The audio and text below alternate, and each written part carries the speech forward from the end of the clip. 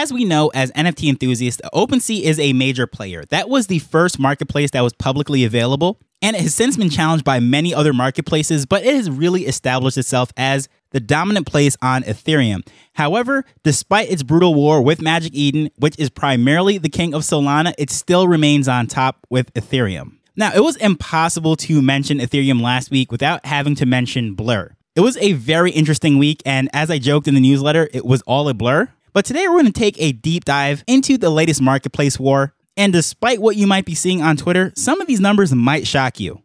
Hello, I'm Taj, digitally known as Tropic Vibes, the host of Nifty Business, where we highlight NFTs and explore Web 3.0 as we move from pure speculation to creating real-world value.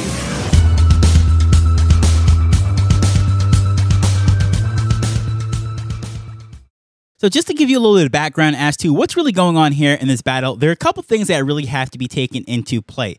Not only is it the business model itself of how OpenSea is making money, but also understanding its relationship with venture capitalists, VCs. That's where it's getting its funding from.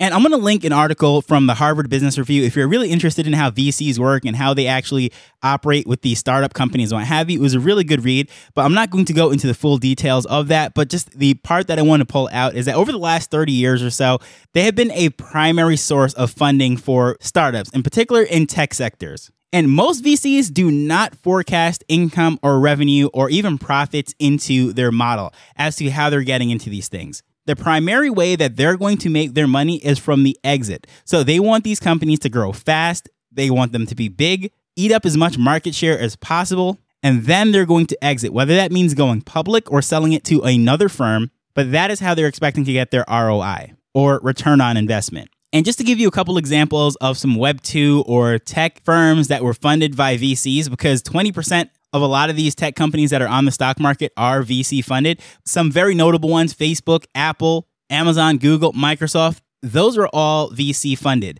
And within Web3, we have Coinbase, we have OpenSea, Magic Eden, Yuga Labs, of course, famous for creating the Bored Apes. Well, they are also backed by VCs. There's countless others, but those are just the big names I just want to throw out there really quick to show that VCs are definitely in this Web3 space. And it's not just all about NFT sales and it's all about the people and token sales and what have you.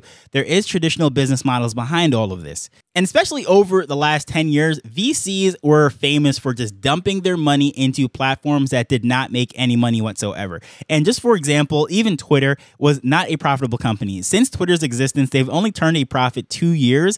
And before going public, that was really how VCs exited. But they were dumping money into that platform endlessly because of the growth. But where things really started to turn the corner and really made headlines was in 2019 by a company by the name of WeWork.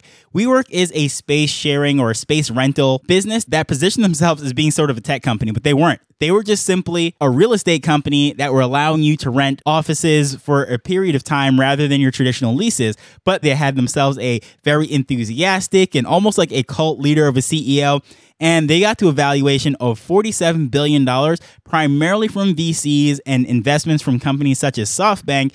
But after all the hype wore down and everything, and it came down to earth before going for its IPO, it was only valued at $10 billion, a far reach away from the $12 billion that was actually invested into this company from VCs and other sources.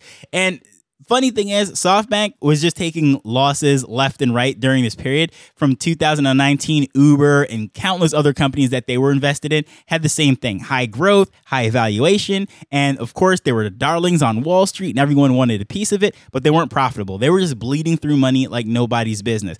But between 2020 and 2023, VCs really began to tighten up their pockets. Not only is this recession, however you want to measure it, is here, sales are down, the economy is just not doing very well despite inflation and all this craziness that they're doing to try to hide the numbers. VCs are in the business of making money. They do not want to lose their money. So whereas they're meeting with 100 different companies and they're only investing in one and trying to make their profit, and of that, the majority of those aren't going to be profitable, they're even tightening it now. So they might be going 200, 300 to 1. So the fact that they're already invested into OpenSea and they are seeing them as the market leader, as the NFT market king, if you will, in 2021, they had 97% of the market share.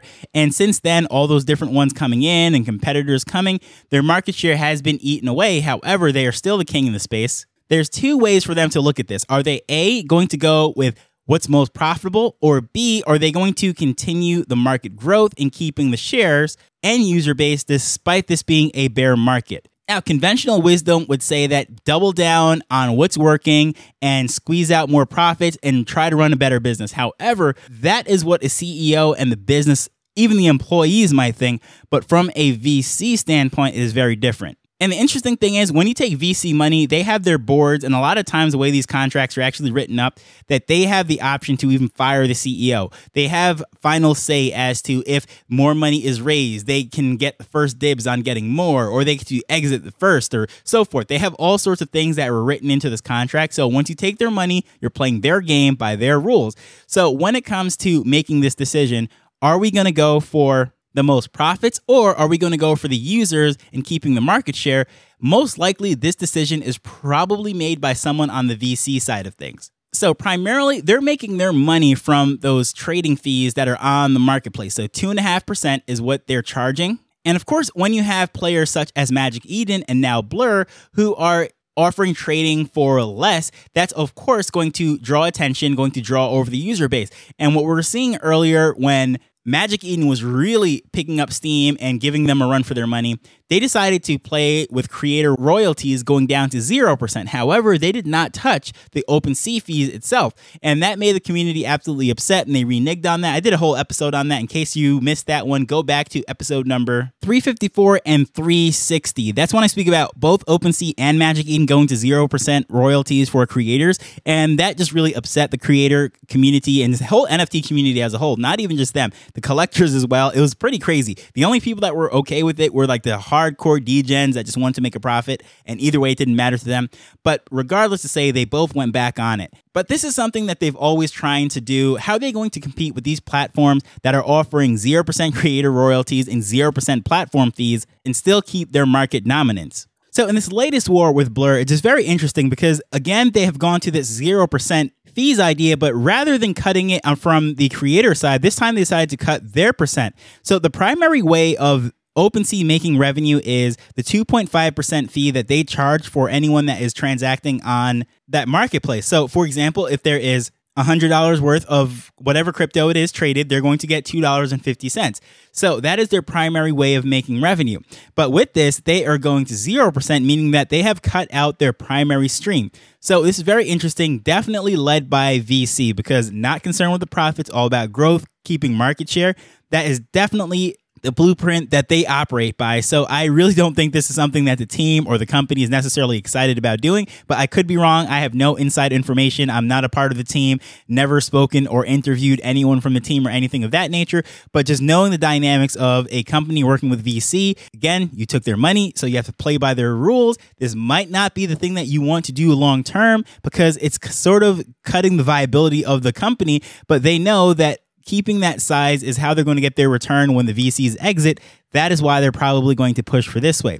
Now, as far as the business model goes for this is a very high margin business because in NFT transactions, as I said, if it's $100 worth of whatever it is, whatever crypto, usually ETH, they're going to get that $2.50 of the transaction. Well, their actual cost for doing that with that transaction is very, very minimal. It's a high margin business in the sense that the fixed cost, which is really the property that they have, the servers that they might be running, although most likely it's going through AWS, Amazon Web Services, so that scales up and down as needed. But I'm going to say the primary ones are going to be some equipment, the building, but most of all, the salaries that they're paying. So what's really interesting with this, there was an arms race as far as hiring people within Web3 because as you saw that there were so many tech companies laying off recently, even OpenSea themselves had laid off 20% of their staff. Well, a lot of people might be wondering, well, is this because of the whole crypto winter thing or what exactly is happening? Does this mean that the market is going to make a severe downturn and not return? Well, here's the thing. When these tech companies are hiring, they hire way more than they actually need right now because they don't want to wait until they need them because they know it's going to be hard to hire their staff. So let's just say they need 100 people. They're going to hire 120 people, projecting that there's going to be growth and there's going to be time to actually find the people that they want. So they overhire by that 20%. And so when they lay off that 20%, it's actually down to what they need, because they're not just competing with the Web3 companies of the world like the Blurs, Magic Edens, and Crypto and Coinbase for these various coders and what have you that understand crypto and whatever these platforms are actually trying to do, but they're also competing with the tech world as a whole. Of course, you have the Facebooks, the Amazons, the Netflix, and so forth. They're hiring coders as well. But then you have the traditional media such as Disney. You have companies such as Walmart, Lowe's, and Starbucks. By the way, I've done episodes about all of those. So if you just do the search, when you're looking through the queues for Disney, Walmart, Lowe's, and so forth, you'll find different content about them. All of those companies are hiring within Web3, which is pretty interesting. So they're competing with a lot of people. So that is why they had such a high number of employees and they're growing as quick as possible because they're anticipating growth. So when there is a slowdown and then there is that cutback, I would say that they're going to a more rational number. And that's definitely a wise business decision, although they're cutting their profits. But as far as a price war goes, now, no one wins a price war. That's something that I say quite often. Reason being is eventually a price war is going to cause the consumer to suffer. Initially, it's going to seem like a great thing because there's some savings, because when there are just a few companies and they're dominating and they don't really have to worry about their customers going anywhere, then they start to do certain things that's really not to the best interest. But once a price war starts, things spiral out of control very quickly. Consumers are very happy. But look what happens over at the airlines, for example. They used to be very expensive, but the experience, let's just say in the 90s, was so much better. I remember when I used to fly to Jamaica, and it was like a world-class experience. You're getting hot meals, and whether you're on American Airlines or Air Jamaica or any of those companies, a lot of them have gone out of business since. It was just a really nice experience. It was like a dining experience crossed with a hotel, just really great. Nowadays, you're paying for your leg room extra on Spirit, which I flew, I think, once or twice. I would never do that again. That was just out of desperation, last minute flight for a wedding, and it wasn't even worth it, even though it was $400 savings, like a half the price, but it still was not worth it. But what I'm trying to say is once that experience tries to get down and everyone's trying to cut penny here, penny there, just for a little bit of savings, that race to the bottom equals a worse experience. I don't know anyone that could say it is much more enjoyable flying with these airlines today at these lower prices proportionally than it was in the 90s when, yeah, sure, things might have cost a little bit more, especially with the wages and cost of things those days.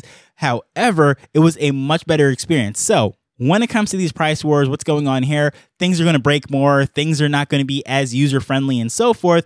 It's usually not a good thing. So I'm not really looking forward to it. But also, what ends up happening is the company with the biggest and the deepest pockets is the one that normally survives the price war. Whoever can withstand all these price cuts and operating in the red, whether it is backed by the biggest VC or maybe they had enough profits saved up from the past, whatever it might be, those are the companies that stand out. And on the other side of the price war, we go back to the same situation. Very few players that are in the game. And guess what? They're going to recoup all those years of losses that they had during the price war. So they're going to, again, jack up the prices and do all of those things. So we're right back to square one in that case. But when it comes to data, things get very interesting because the number that you're seeing a lot of the times that are on Twitter, everyone's tweeting about and raving about, is the actual total volume, the amount of ETH that's being traded. And on this, I'm going to go check out Dapper Radar, one of my favorite places to get information such as this. And as far as in US dollars, the reason why they track it this way is because they do all sorts of crypto, not just on ETH. They do Wax, they do Solana, they do everything really. But as far as US dollars worth of trades on the platform, you're going to see that over the last week, Blur blew OpenSea away. It was 5-1. So we're talking 539 million to 101 million. So roughly 5-1. But when it actually comes down to unique wallets, now that's where things start to get a little bit interesting. And that's not really being spoken about as far as on Twitter, what anyone is saying. You'll see that 129,000 unique wallets have been on Blur versus 128,000 unique wallets on OpenSea. So what this is saying that the gap is much closer than you would think is based on the number of wallets. But as far as where the whales are doing their transactions, the big amounts, 5-1, it's definitely over on Blur, not to mention with the airdrops and all those things that were happening. So there's a lot of activity over there. So a lot of those numbers should be a little bit disguised and what have you. But definitely, no matter how you look at it, Blur is winning this race. And when you actually now look at the 24 hours, that's where things get even more interesting because within the last 24 hours, OpenSea again is back on top as far as the number of wallets of 29,000. And then Blur is all the way down at 16,000. But as far as the dollar volume now, it's still flipped about 5-1 in the sense that Blur is getting 95 million and OpenSea is getting about 18 million. So what this is telling me is that the whales are definitely on Blur, and that's what they're advertised as, a pro trading platform. So they're over there doing the bigger trades and a lot more flips. However, the number of users, it's almost flipped 2-to-1, are now on OpenSea, which is back to where they are, the market leader dominating the space. And that tells me that the retail traders, the average person that just wants a good, clean UI. Maybe they're already used to OpenSea. They've already learned the ecosystem, understands how that works. That's where they're doing their trades. And as far as Blur, the people that might be able to sacrifice a little bit of UI. So it is very interesting to me that the UI, that experience of the retail trader, is also what makes things interesting for a fee. That is what we're really paying for. A lot of the times when you're paying a premium, you're paying a premium for the experience of using it. By the way, after recording this, I realized I said UI a whole bunch of times without explaining what it was. So just in case you're not familiar with what UI means, it is user interface. So going forward, I don't know how this 0% thing is going to work. And I think, honestly, once the VCs unload and they get their return, whatever they're looking for, then they will probably start to look a little bit on the more of monetizing it and doing what's right for the business and sustaining that, being able to fund all of that rather than relying on the deep pockets of the VCs. But either way, I think this is a definitely interesting use case. Some things are going on here. This war is not going to die down anytime soon. But if I'm supposed to make a prediction, I think the whole activity over on Blur is going to die down over time. And I think that most people are going to return to OpenSea, and the average person that's even new coming into the space, that's where they're going to go. I don't think the newbie is going to go to Blur. I think the new person, however few they may be right now in this market, are going to go to OpenSea. But I would love to hear your thoughts on that. And of course, this is only the Ethereum ecosystem. There is a lot of other places to go. Although OpenSea has Solana and other ones as well, their primary market is with Ethereum. But speaking about ETH, if you're interested in some interesting tools that I like to use for unlocking the power of Ethereum, both for creators and collectors, you can get that list for absolutely free by going to niftybusiness.show/unlockETH. Might be a little bit long, but I will have that in the show notes. It'll be the first link right there on top. You can see that, and it takes you to that. Some great tools such as alternatives to MetaMask, no-code options to build certain things, and great places to get some data. If you're interested in that, check it out. It's absolutely free. But as usual, I just want to thank you for taking time to listen to this as we're learning and building Web3 together.